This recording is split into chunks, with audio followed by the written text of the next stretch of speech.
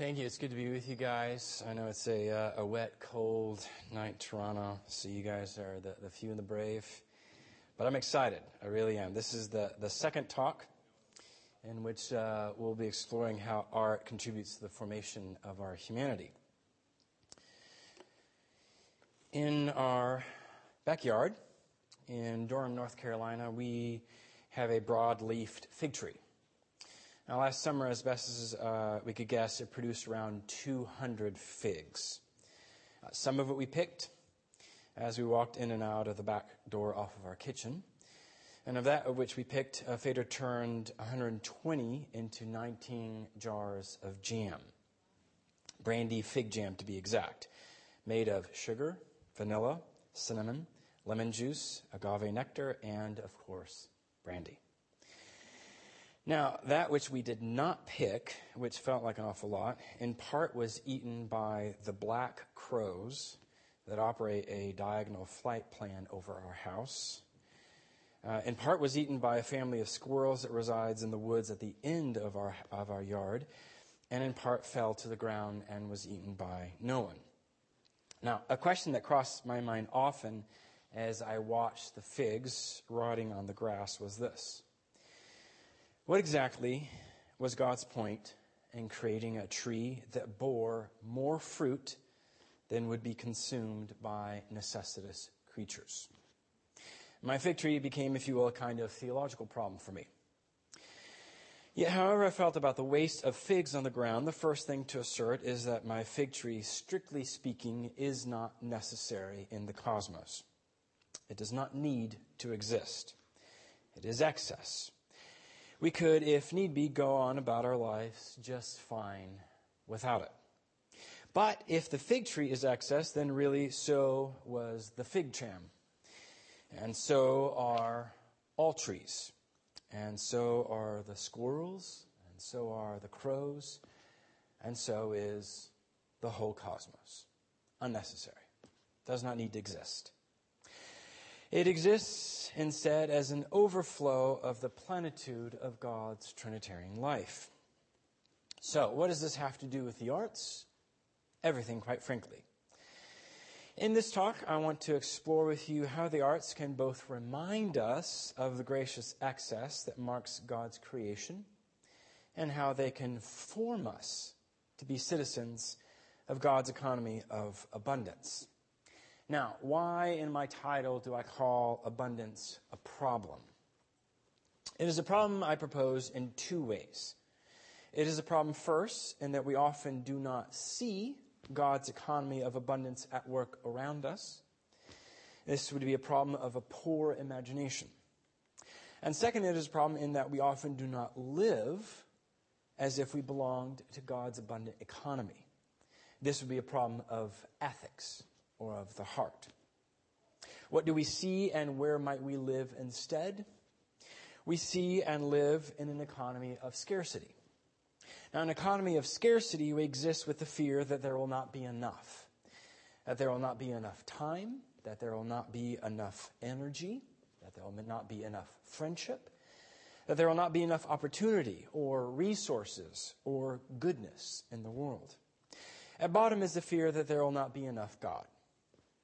The temptation to live in an economy of scarcity is, unfortunately, deeply embedded in our hearts.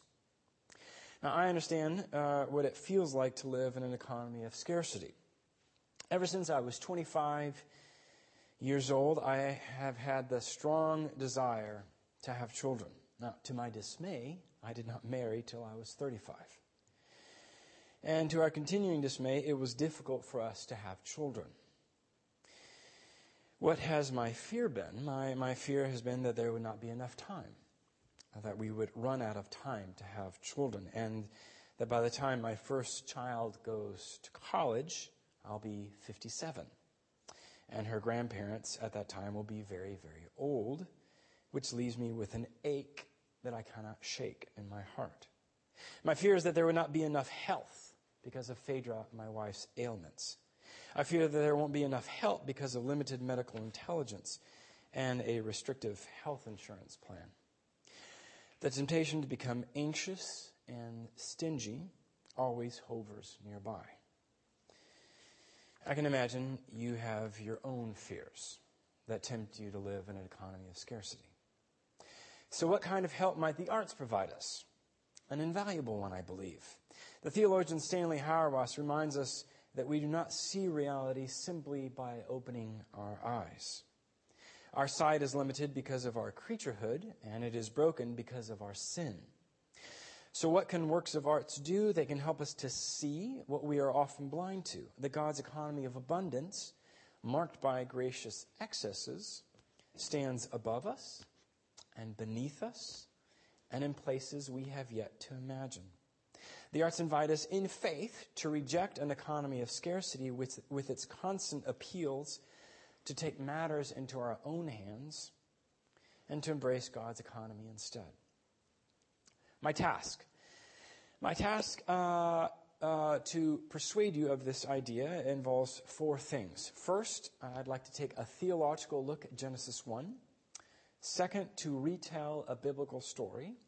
Third, to explain briefly how the arts generate excess, gracious excess.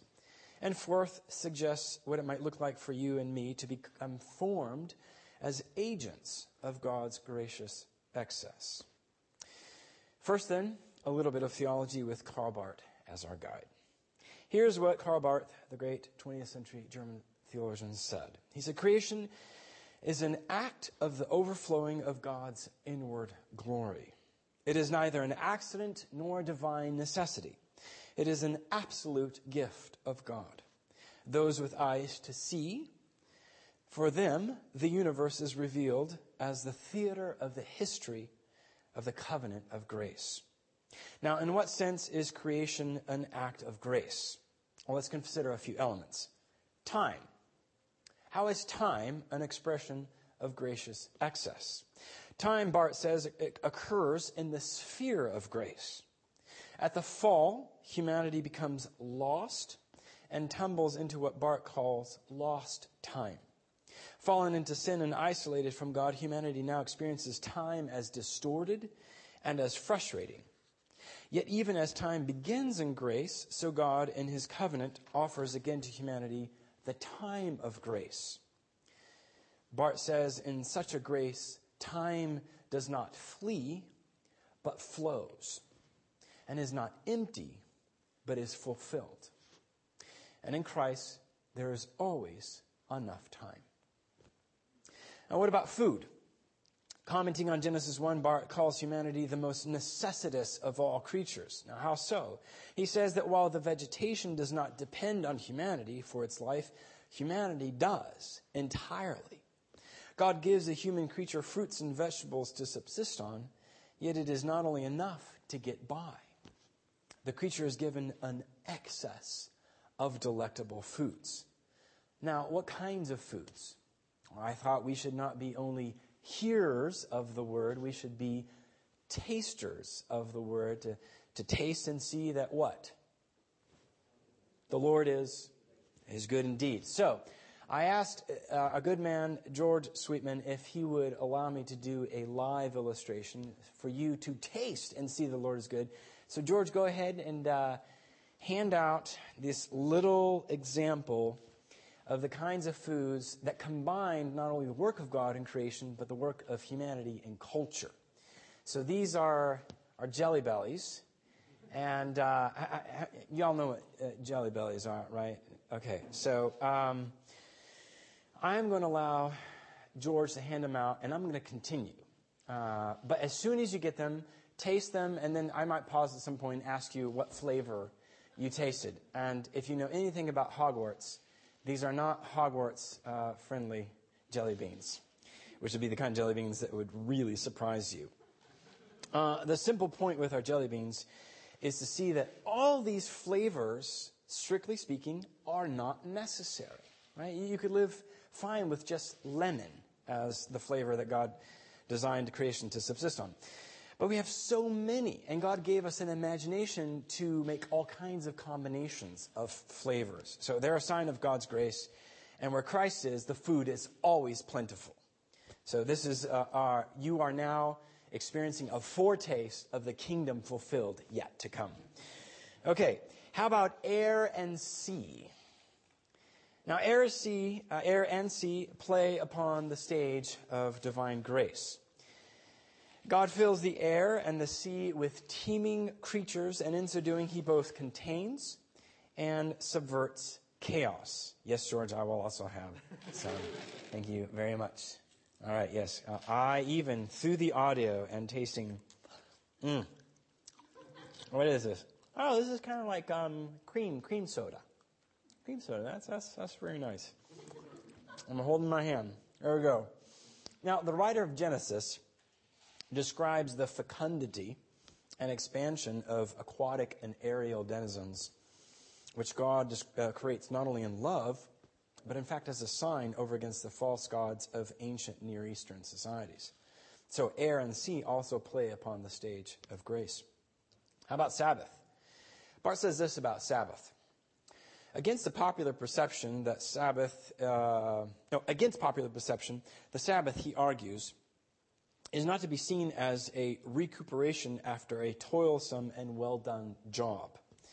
This view, he says, gets the Sabbath all wrong. Why? Because humanity is not the crown of creation. Sabbath is. And our lives would be more rightly ordered if we thought of the Sabbath and not Monday as the first day of our week. He says the beginning of human life on this view would begin with a holiday and not an imposed task, with joy and not with toil and trouble. It began, that is, on the day of grace. And what would the human creature be left with? It would be left with an invitation to enter completely into this grace. And how that would revolutionize the way we thought of work. Adam and Eve. Adam neither seeks nor finds a home. Instead, it is prepared for him, and in a special third act of his creation, he is brought home. This is a grace, and it is an Adam who thinks of a woman as his helpmeet. God thinks of her, God makes her, God brings her to him, and this is a grace for both of them. Sex is a grace too. Sex isn't only for procreation, Bart argues, it is for pleasure and for intimacy and for exploration and for ecstasy. Where it is abused, there is shame, and shame is possible only where there is disgrace. But where sex is rightly experienced, there is innocence. And in that innocence, God's grace adorns the man and the woman with fullness of life. The sum of the creation then is this, that grace marks it from top to bottom, from beginning to end, and more so even. What is the problem? The problem is that too many of us live in an economy of scarcity, that we have forgotten the economy of abundance that God has given to us, entrusted to us. As we live in an economy of scarcity, devoid of these gracious excesses. Now, as a child, growing up in Guatemala City, I attended a private Austrian school. And this is how things worked at my school. That's me, the non-brown tinted skinned one. Okay, this is the way my school worked. In kindergarten, the first year that we began our schooling, and I say the first year kindergarten because we had kindergarten, advanced kindergarten, and preparatory before you get to primary school. We started off with 120 students, and you had to apply to get into the school as a 4 or 5-year-old.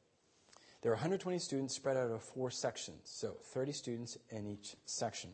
By the first year of primary school, 4 years later, there were only 3 sections left. That is, only 90 students left.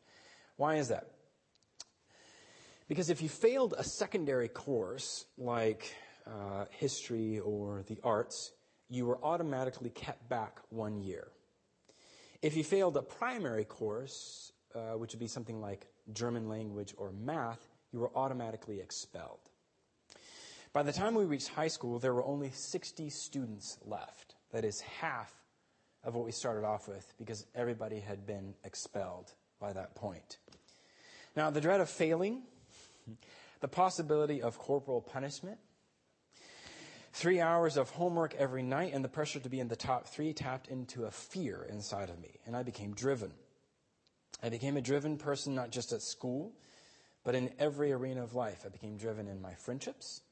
I became driven in sports. I became driven in leadership activities, and I became driven in the church to be the best, to be excellent above all else. The need to be excellent became a kind of addiction. As a teenager, I expected a lot from myself. I also expected a lot from the people around me. That made me disappointed often. In college, I resented the fact that while my peers would be reading the New York Times and the Foreign Affairs Journal at breakfast, I had to read the Bible. In seminary, I was incapable of having fun for the fun of it. Why? Because it felt frivolous. The work of God needed doing. My friend Mark Clausen, a good Canadian friend of mine, tried dragging me out to the movies on Sunday night, but I always felt slightly guilty about it. If you had met me in my 20s, you would have met a perfectionist who secretly treated the world like a pragmatist. Up close, I was not always the easiest person to be around, and you just have to ask my family to find that out. Creation as grace, not the first thing on my mind. Task number 2, a biblical story. In John 2, the beloved disciple tells us that Jesus miraculously produces wine at a wedding feast that takes place in a little town of Cana. Now, you're likely familiar with the story, so I won't go into the details of it. Instead, let me point out God's economy of abundance at work. First, toward the end of the feast, Jesus generates an excess of quantity, over 800 gallons. This is certainly more than could be reasonably consumed, especially when all they needed was a few extra bottles. Second, Jesus generates an excess of quality. The wine was better than expected. It is as if they expected a table wine, but instead got a 1995 Chateau Margaux, valued at $402 per bottle. You can calculate that in Canadian, but I still suggest to you it's a lot of money for one bottle of wine. Finally, Jesus generates an excess of kindness. He offers an exquisitely good wine to an inebriated crowd whose capacity to appreciate the gift of fine wine is at best questionable. A casual reader will not be faulted for thinking that Jesus engages in an inexcusable act of waste. Could this not have been used for other better purposes? So how do we reckon with this apparent waste? I love the way the 19th century Hungarian Presbyterian no less, Minister Adolf Sefier summarized it. He says, this was simply a superfluity, a luxury. They had no wine, and what does this mean? For it is a sign and must signify something, that God created man not merely that he should endure existence, that he should drag through life, but that there should be a festivity, a gladness within him. Not only that he should be reconciled to his existence and have what is needful, but that he should feel within him a music. That he should be able to say, it is a joy to live. So that in one sense the world is not wrong when it seeks for the ornamental and the beautiful. It is an instinct of what is true, that God created us for brightness and glory. This miracle, St. John tells us, is Jesus' first sign. You all are university students, maybe seminary students. You've probably read these things. So the question is, a sign of what? A sign of his identity? Yes. A sign that the new work of Yahweh is afoot? Yes. But also think that it hints at a recurring feature in Jesus' ministry.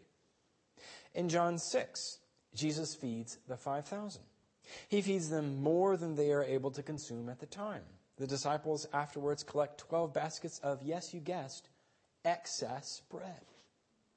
In John 12, Mary of Bethany pours out a nard over Jesus' head, valued at a year's worth of wages. That, we are told, is a lot of money. Now, I find that I have heard this story a lot, and I have heard people say that it's a lot of money and that this nard was valued at, but I've never had a really gut sense of how that would feel. So I did a little bit of an analogous exploration. I thought to myself, what to me would feel like a lot of money that then was spent anointing Jesus' head? So I thought of one of the partners in Facebook. His name is Eduardo Saverin, Brazilian, studied at Harvard. He owns 5% share in Facebook. So I thought to myself, well, Facebook is worth X, How much does that mean he's making? It's about why.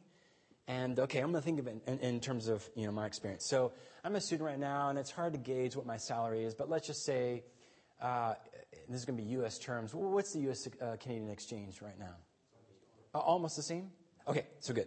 So let's just say I make around $48,000 a year, which to me seems like a lot of money. $48,000 a year, it's about $1,000 a week, which is about $142 a day, which if I work an 8-hour day is about $18 an hour. I think that's kind of a lot of money, right? And then I thought to myself, how long would it take me to make as much money as Eduardo Severin makes as a 5% share owner in Facebook? I calculated it. You know how long it would take me? 6,000 years to make what he is valued at $2.5 billion. That to me felt like a lot of money. That to me I think is helpful to understand how the disciples felt themselves when Mary poured the nard over Jesus' head. That is a lot of money that could have been used for something better. Now, in Jesus' resurrection, to quote Jeremy Begbie, the Spirit gives Jesus a body that is not merely alive, but hyper-alive, excessively alive. And God pours out His Spirit so that you and I can enjoy here and now a foretaste of the abundant future already previewed in Jesus. So the question is, how is it, in fact, that people respond to this amazing work of God? As they often do, by choosing to live in an economy of scarcity. So let's go over the stories again. After the 5,000 are fed, the people refuse to see who Jesus really is and decide that they will make Jesus a king by force. For Judas, Mary's behavior was much too much, and he gives the stereotypical, and in his case, duplicitous response. Why wasn't this perfume sold and given to the poor? Many during the early centuries of the church refused to believe that people rose from the dead and that creation could be nearly as good as Jesus' resurrection said it was. This temptation to live in an economy of scarcity goes all the way back to the garden, where Adam and Eve chose to believe that the garden was not enough, which, as you well know, is the belief that God was not enough. And yet in Jesus' ministry, we encounter a clear underlying pattern of abundance. There is always more than enough when you are near Jesus. It is as if Jesus were saying to his disciples, there is more grace than you will ever be able to imagine. John 1:16 might put it this way. From Christ's fullness, we have all received grace piled on top of grace. Karl Barth calls this kind of life a creaturely splendor. If this is what we see at work in Jesus' life, how then do the arts bear witness to God's economy of abundance?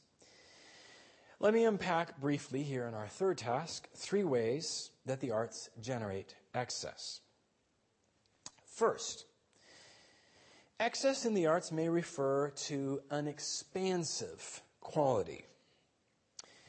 An expansive quality. Now, what I don't mean by this is the following anecdote that my wife often appreciates me sharing. So this is going to be a tangential story to tell you what I don't mean. About 10 years ago, I was in Pasadena, California, visiting Fuller Seminary for a film and theology conference. I was excited about it. I was interested in movies and theology. And I had recently graduated from 5 years of seminary in which I had lived, my first year of seminary, I lived on a $35 per month food budget. I lived slim pickings. Could not afford to buy meats. I could not afford to buy dairies. And I could not afford to buy the one thing that I love most in the world, and that was fruit juice. I just love fruit juice, but I couldn't afford it. So for 5 years, I lived without these things. So here at the end of it, I'm thinking I have a little bit of spare change. And I was visiting a friend there, and I got up early in the morning. I went for a long walk, and I ended up in a little grocery store, and I thought, what do I want to do today? I want to buy fruit juice. So I went down the aisle of fruit juices, and there's this bank of fruit juices. And I thought to myself, which one am I going to drink today? And I thought back to this old memory of my dad. And I thought, I love my dad. I want to be like my dad. And I remember, I don't know why, but my dad used to drink a lot of prune juice. I'm going to be like my dad. I'm going to drink some prune juice. So I pulled off a thing this big of prune juice. And I thought, This is my breakfast, so I'm just going to down the whole thing. It's going to revitalize me. So I'm walking down the sidewalk back to my friend's apartment, chugging it down, praying, praising the Lord for this season of my life. And I get to the apartment, and lo and behold, things are in movement. And it dawned on me why it is that maybe my father drank prune juice, because he might have practical need of it. So for the next 48 hours, there was a prune juice after effect. I mean, you guys know prune is a diuretic, right? So that is an expansive quality of food art. That is not what I mean by the arts generate an expansive effect, but it is something that happened to me. Now, what I do mean is that the arts invite us into experiences that remind us how we'll never be able to exhaust the mystery of being a human being in this world. As Sam Wells, ethicist at Duke Divinity School, puts it, God's inexhaustible creation, limitless grace, relentless mercy, enduring purpose, fathomless love, it is just too much to contemplate, assimilate, understand. Superhero movies, Bob Dylan's music, Martha Graham's choreography. No story, no song, no dance will finally grasp all that is interesting about life on planet Earth. The visual artists Christo and Jean-Claude's site-specific installations. The top one is in Japan. Reveling in fabric, reveling in color, making sense of these things. Poetry is a way for us to explore the mystery of being a human person. And there's a poet named Billy Collins. He was the poet laureate for a season in the U.S. And he wrote some very delightful poetry, reminding us that not all poetry has to be serious. How many of you enjoy reading poetry once a year? There you go. It's a generous time. Okay. Well, Billy Collins wrote a poem, which I personally appreciate. And so let me preface it by asking a question. How many of you ever lived, not that you owned, but ever lived near somebody who owned a dog that barked loudly and uncontrollably? Near like loud barking dogs. Okay, good. This poem is for you. The title of this poem is Another Reason I Don't Keep a Gun in the House. The neighbor's dog will not stop barking. His barking is the same high, rhythmic bark that he barks every time they leave the house. They must switch him on their way out. The neighbor's dog will not stop barking. I close all the windows in the house and put on a Beethoven symphony, full blast. But I can still hear him muffled under the music, barking, barking, barking. And now I can see him sitting in the orchestra, his head raised confidently as if Beethoven had included a part for barking dog. When the record finally ends, he is still barking, sitting there in the oboe section, barking, his eyes fixed on the conductor who is entreating him with his baton, while the other musicians listen in respectful silence to the famous barking dog solo, that endless coda that first established Beethoven as an innovative genius. Another reason I don't keep a gun in the house, making sense of an all-too-common experience. Secondly, excess in the arts may also refer to an allusive quality. By this I mean that our experience of the world often involves more than our minds can conceptually or analytically grasp. As Michael Polanyi, the philosopher, says it, we always know more than we can tell. This is true of all of us. There are things that we know, but we can't always tell it in conceptual, discursive language. To reduce the world to what we can rationally or directly comprehend is to live in a world that, in fact, knows nothing of the richly suggestive quality of God's world. A few examples. My wife is a visual artist, and she created this work titled The Annunciation. And, try as we may, no amount of doctrinal statements can sufficiently exhaust the mystery of the Annunciation, of the Incarnation, of what it means for God, the second person of the Trinity, to become born in the womb of a peasant woman. So the arts come along and offer us allusive, suggestive, figurative, metaphorical explorations of what this might mean. And so here you have Mary on the left, and so the progressive gestation, and you have this dancing angel Gabriel. And then down here, of course, you have a reference to classical imagery with respect to the Annunciation. A second example. There's a dance company in Austin, Texas, which is my hometown, called the Blue Lapis Dance Company, and they created a dance show as a site-specific show, and it took place at the site of an abandoned Intel building project. Intel was going to build a site for themselves in the middle of Austin. They ran out of money, and this piece of concrete and steel ugliness was an eyesore for years, right in the middle. Nothing was done with it. You drive by and you think, it is ugly. It's polluting our eye space in here. So she thought, well, what if we did something beautiful in a place that is ugly? It's run down. Nothing's being done with it. And then this is what resulted. I don't know if you can see it. I don't know if, is there a way to dim maybe some of these? Oh, perfect, brilliant. Yeah, any more dimming that you can do, if you can cut a bank, that'd be great. So she lit the space, and then she created a cabling mechanism so that her dancers could be suspended from about 5-6 floors worth over the space. They could hang there, or they could fly out from it. So they would take a running start from inside, the sort of the concrete floor, and they would run out into the open air and then fly back. Or they would hang from fabric. It was a really beautiful use of fabric. They performed gorgeous, exquisite. Now, she called it a requiem, a meditation on death, on, really in a sense, the great form of ugliness that squelches life. So try as we may, death eludes our capacity to rationally comprehend it, or to exclusively rationally comprehend it.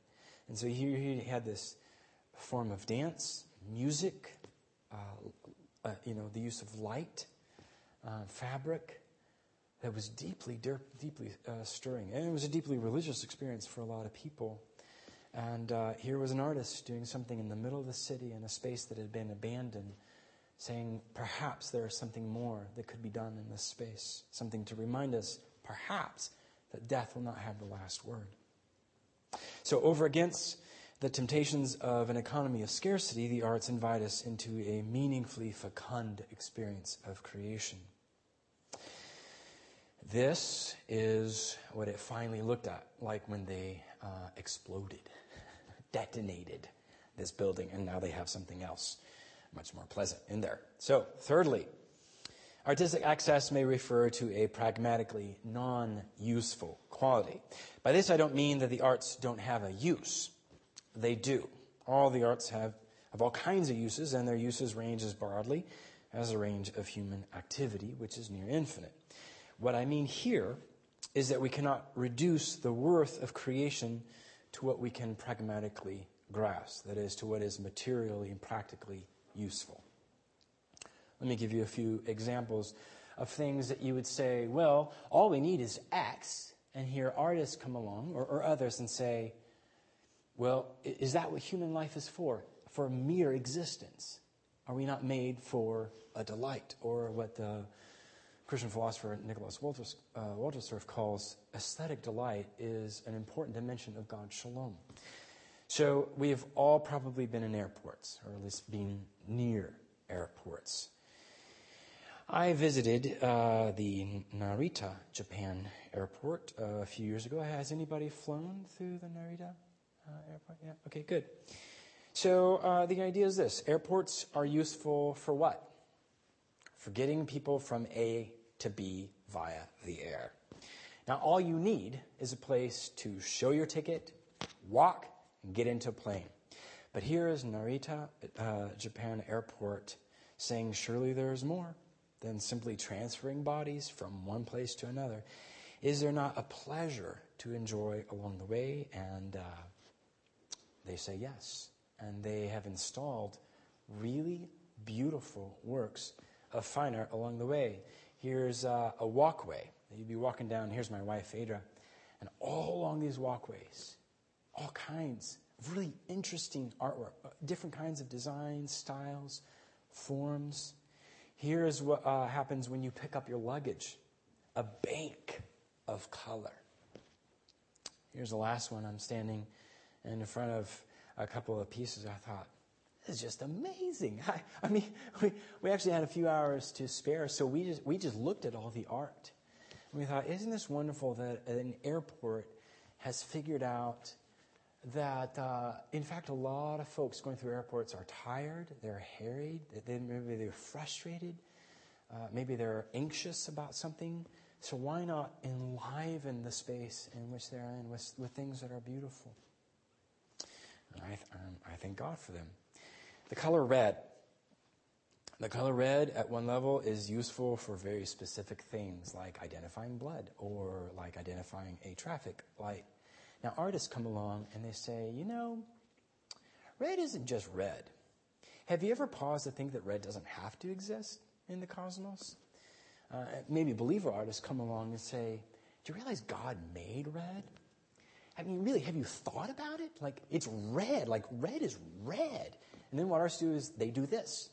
They paint things that do one thing only, perhaps, which is to say, it is a wonder that red exists. Let us pause and contemplate. Yes, pause and contemplate. Red is a wonder. Now, obviously, that kind of activity is moving very close to the activity of worship. Not worshiping red, but worshiping the God who made it possible for a world to generate the color red. And then artists like Andy Goldsworthy come along and create very fragile, vulnerable works of art from things like leaves of different colors. He creates them, he photographs them, he himself enjoys them in the making of them. The photograph is a way for us to enjoy them. But pop quiz, guess how long this work of art lasted? Seconds, minutes, as long as there wasn't a breeze, and off it went. And people would say, hey, what are you doing wasting your time creating these little leaf installations? Andy Goldsworthy is saying, they're leaves. Have you thought about it? Leaves change colors. It's amazing. I think this is a deeply Christian activity, an activity of discipleship, an activity of helping us know how to worship. That at the end of the day, we worship God not for anything, but for himself alone, for his sake alone. So artists are coming along and saying, hey, there's some muscles to be cultivated here with respect to worship, to enjoying God for his sake alone. And we can enjoy the things that he has made for their sake alone. Why? Because God himself takes delight in them. So that would be another example. A final example is something that I'm going to show you online. So we're going to do a little switch of laptops here. It's a Sony Bravia commercial where it's not simply a celebration of one color. It's a celebration of many colors. And when I first saw this, I thought, that's wow factor. Obviously, it's a commercial, right? So that something is being sold. But I believe the backstory, and if you know the backstory, you can help sort of correct me. But this complex was to be demolished. An arrangement was made with artists who had an idea to do something interesting and beautiful and fantastical in the space before it was demolished. So artists come along and say, dear neighbor, please don't take for granted the fact that color exists in this world, and that he'd do something like that. So, over against the temptation of an economy of scarcity, the arts invite us to taste an excess of requirement in God's world.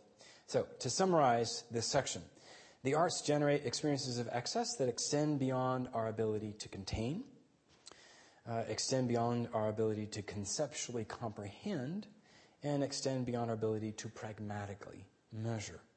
In this, I believe they bear witness to God's abundant economy. Now, if these are ways that art affords us a taste of excess, what might it mean for you and for me to be formed by them? So I think that's a quite complicated question. How would you and I become marked by this kind of artistic, gracious excess?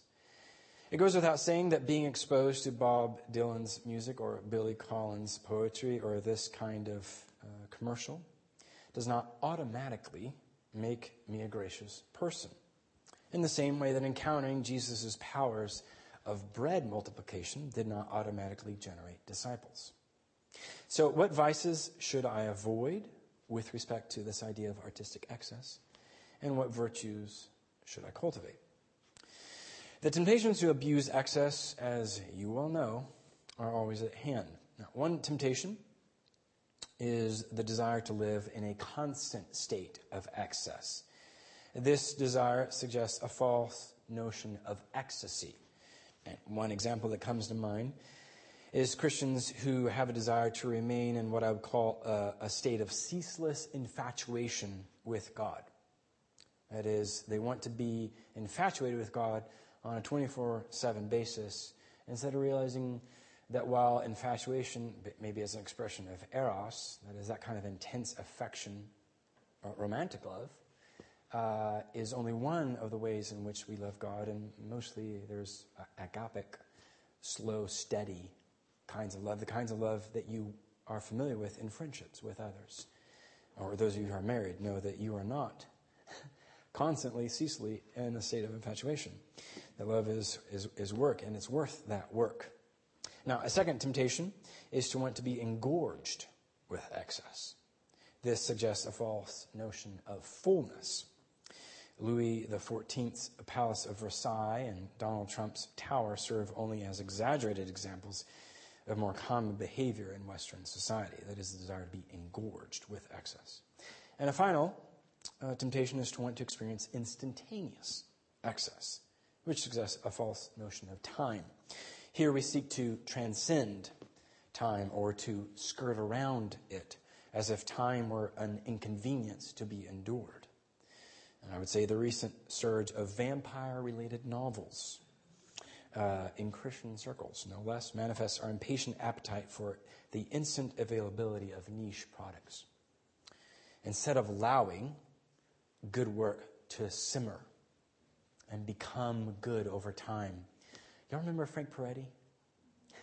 Frank Peretti. It was my high school boy. I love Frank Peretti. He wrote these, I don't know, Demons and Angels, and I really enjoyed them, and I found them beneficial. And they're not great literature, but the first couple were fine. But then his publisher wanted him just to crank it out, and that's what he did. And that's what happens all too often. Is we as Christians, no less than anybody else, want things to happen quickly and immediately and instantaneously. And there's something to be said for waiting. So how do you and I respond to these temptations to false excess? Well, very shortly and simply, we embrace a lifestyle of moderation, or a rhythm. So against the temptation to live in a constant state of excess, we practice a rhythm of simplicity. And against the temptation to be engorged with excess, we embrace the virtue of generosity.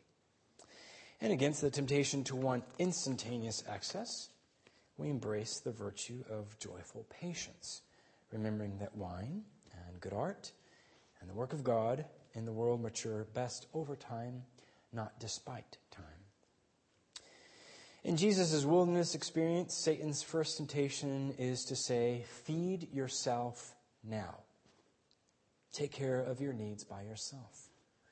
This is Satan's temptation to Jesus to live in an economy of scarcity. But instead of turning a few stones into a handful of loaves, Jesus offers his body as bread for the whole world. And now invites you and me by the power of the Holy Spirit to love our neighbors in generous and self-sacrificing ways, and thereby to become citizens of God's abundant economy. To conclude, in our wait for children, Phaedra and I have faced the temptations to false excess, or to distract ourselves from the pain, of the hurt, of the sorrow, of the anger, of God not answering our prayers, to distract ourselves with little indulgences, little things to sate ourselves, to quell the pain, perhaps to avoid looking at God. Now, has art helped us? I would say yes. And specifically, Mary Poppins. Mary Poppins helped us through the years, offering us an excess of joy.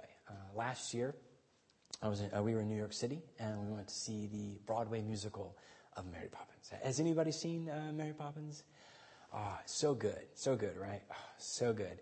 So you have this fantastically designed set. The children are as cute as a button. And I'm not really sure why a button is cute, but they are as cute as a button. And then you have the effusive jolliness of Bert. You have these fabulous costumes. And then there's this moment when Mary Poppins sings A Spoonful of Sugar. Y'all know how it goes? Ready? Just a spoonful of sugar. Okay, so it's like the marquee song. We're up in the balcony. We're like, oh, here she goes, about to sing it. And then there's this voice about 8 seats down, low baritone. Just a spoonful. A guy was so mesmerized by the play that he started singing out loud for everyone on the balcony to hear him. He was so fully committed to a spoonful of sugar.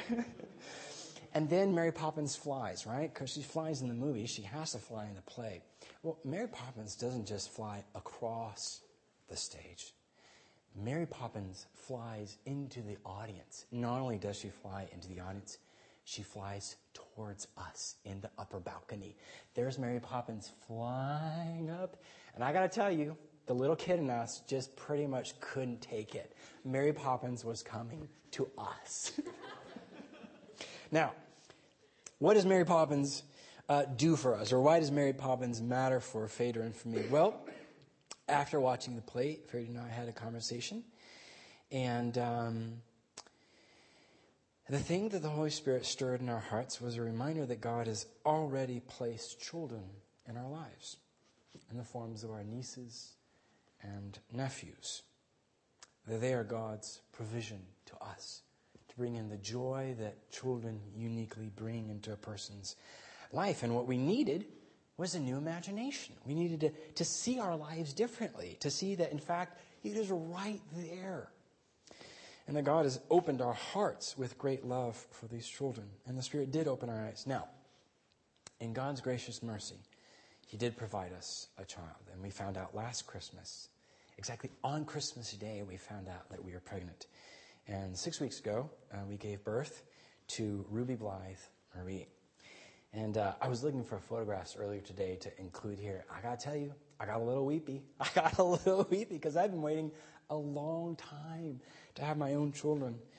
And there she is, a sweet little gift to us. Now, as you can imagine, that does not mean that we are no longer susceptible to the temptation of living in an economy of scarcity. Those of you who have children, you probably know what I'm talking about, even if you don't have children.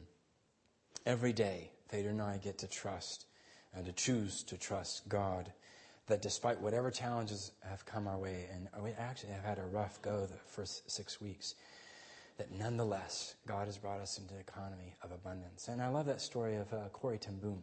And remember, she lived through the Holocaust, and she would have this imaginary vase that she would put a flower in every day, just to remind us that God was present in beautiful forms. And so whatever your situation is, whatever the circumstance of your life, whatever tragedy you face, whatever sorrow is a burden for you, God And Christ, through His Spirit, does want to open your eyes to see that there are provisions of grace around you. And in fact, you might be the provision of grace for a friend or for a family member. So can the arts teach us in their own unique languages how to relax, to enjoy life, and to remain content no matter our circumstances, because we know that our lives take place in the sphere of God's gracious excess? I think so. By faith, with the Spirit's help, and the constant encouragement of kindred friends. Can the arts disciple us to live as people marked by God's abundant economy precisely because they bring us into a participation of Christ's grace piled on top of grace? I think so. By faith, with the Spirit's help, and the constant encouragement of kindred friends. Automatically? No. Not at all. Not automatically. By the God who makes it possible for a fig tree in our own backyard to generate more fruit than can be consumed by necessitous creatures, by that kind of God, by the kind of God that we see in the face of Jesus Christ, who Himself gives us His Spirit? Absolutely. Absolutely. And to that I say, Amen and Amen. Thank you.